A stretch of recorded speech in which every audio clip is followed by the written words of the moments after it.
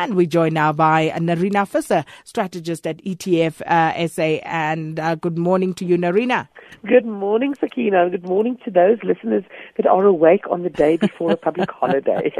Well, not everybody are lucky enough to take a long weekend, but like me and you. I tell you, but good on those who can. Now, local government elections still very much top of mind. It was a major focal point all of last week, and although the official results have been released, Nerina, there are still quite a few uncertainties around the makeup and the functioning of hung councils. Now, is there more clarity around the financial investment implications on the election outcome?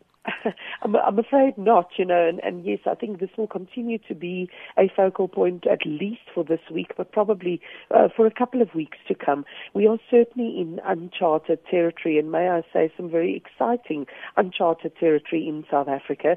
I think it's certainly, for me, the biggest takeaway from the elections is the fact that our democracy is very alive and well, and I think that is probably one of the strongest messages that have come out of South Africa in a long time.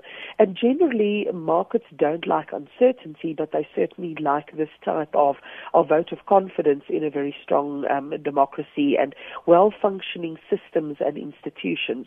So I think we already saw some positivity coming through into markets last week. I suspect we'll get some more of that this week, although how this now gets implemented at council level and also at local government level will really be the crux of the matter. So I think there are certainly the expectation that this might be an opportunity for President Zuma to reshuffle his cabinet, even some suggestions that he might use the opportunity to offer some ministerial or deputy ministerial positions to members of some of the smaller parties to maybe strengthen the ANC's hand in coalition negotiations in some of the tough hung councils. Whether he will do that or not remains to be seen, but certainly a lot of focus will be on how does he actually implement this and what are the implications at the ground, especially also at the economic level, sort of on the ground for people, not just about service delivery, but of course the very important aspect of economic growth. Tough decision, that one, because it will have to be at the expense of members of his own party. Indeed. But then, so does all of this mean that the focus will once again shift to the ratings agencies, Nerina, because that crossed my mind last week as all of this was playing out, and also their view of this election and the result? What sort of impact is that likely to have? Yes, absolutely. We do know that this is still looming large towards the end of the year. And I think the positive message that came out of this, as I said, is about the strength of the democracy and of the institutions. But I think how this is now handled by the ANC, what they do with it, whether the shift within the ruling party is more towards populist talk and trying to sort of appease the populist voters, or whether this is about using the opportunity to actually institute much of that needed reform that the ratings agencies keep looking at. That's really going to be the determining factor. We do know that it is all about economic growth, but in order to get the economic growth, a small focus on maybe service delivery or even employment is not going to make the difference for the ratings agencies.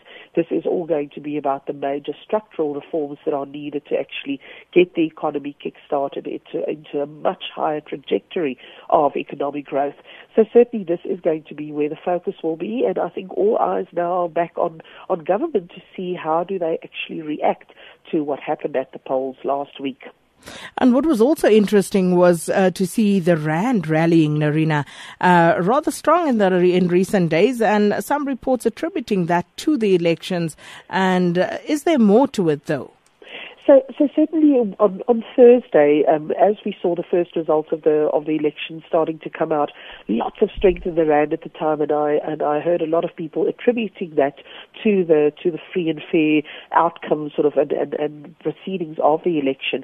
I think that was maybe a little bit unfair to only sort of attribute that to the elections, because on Wednesday, of course, the Bank of England last week lowered their interest rate, and that certainly caused strength just generally in the currencies, but of course specifically against the pound.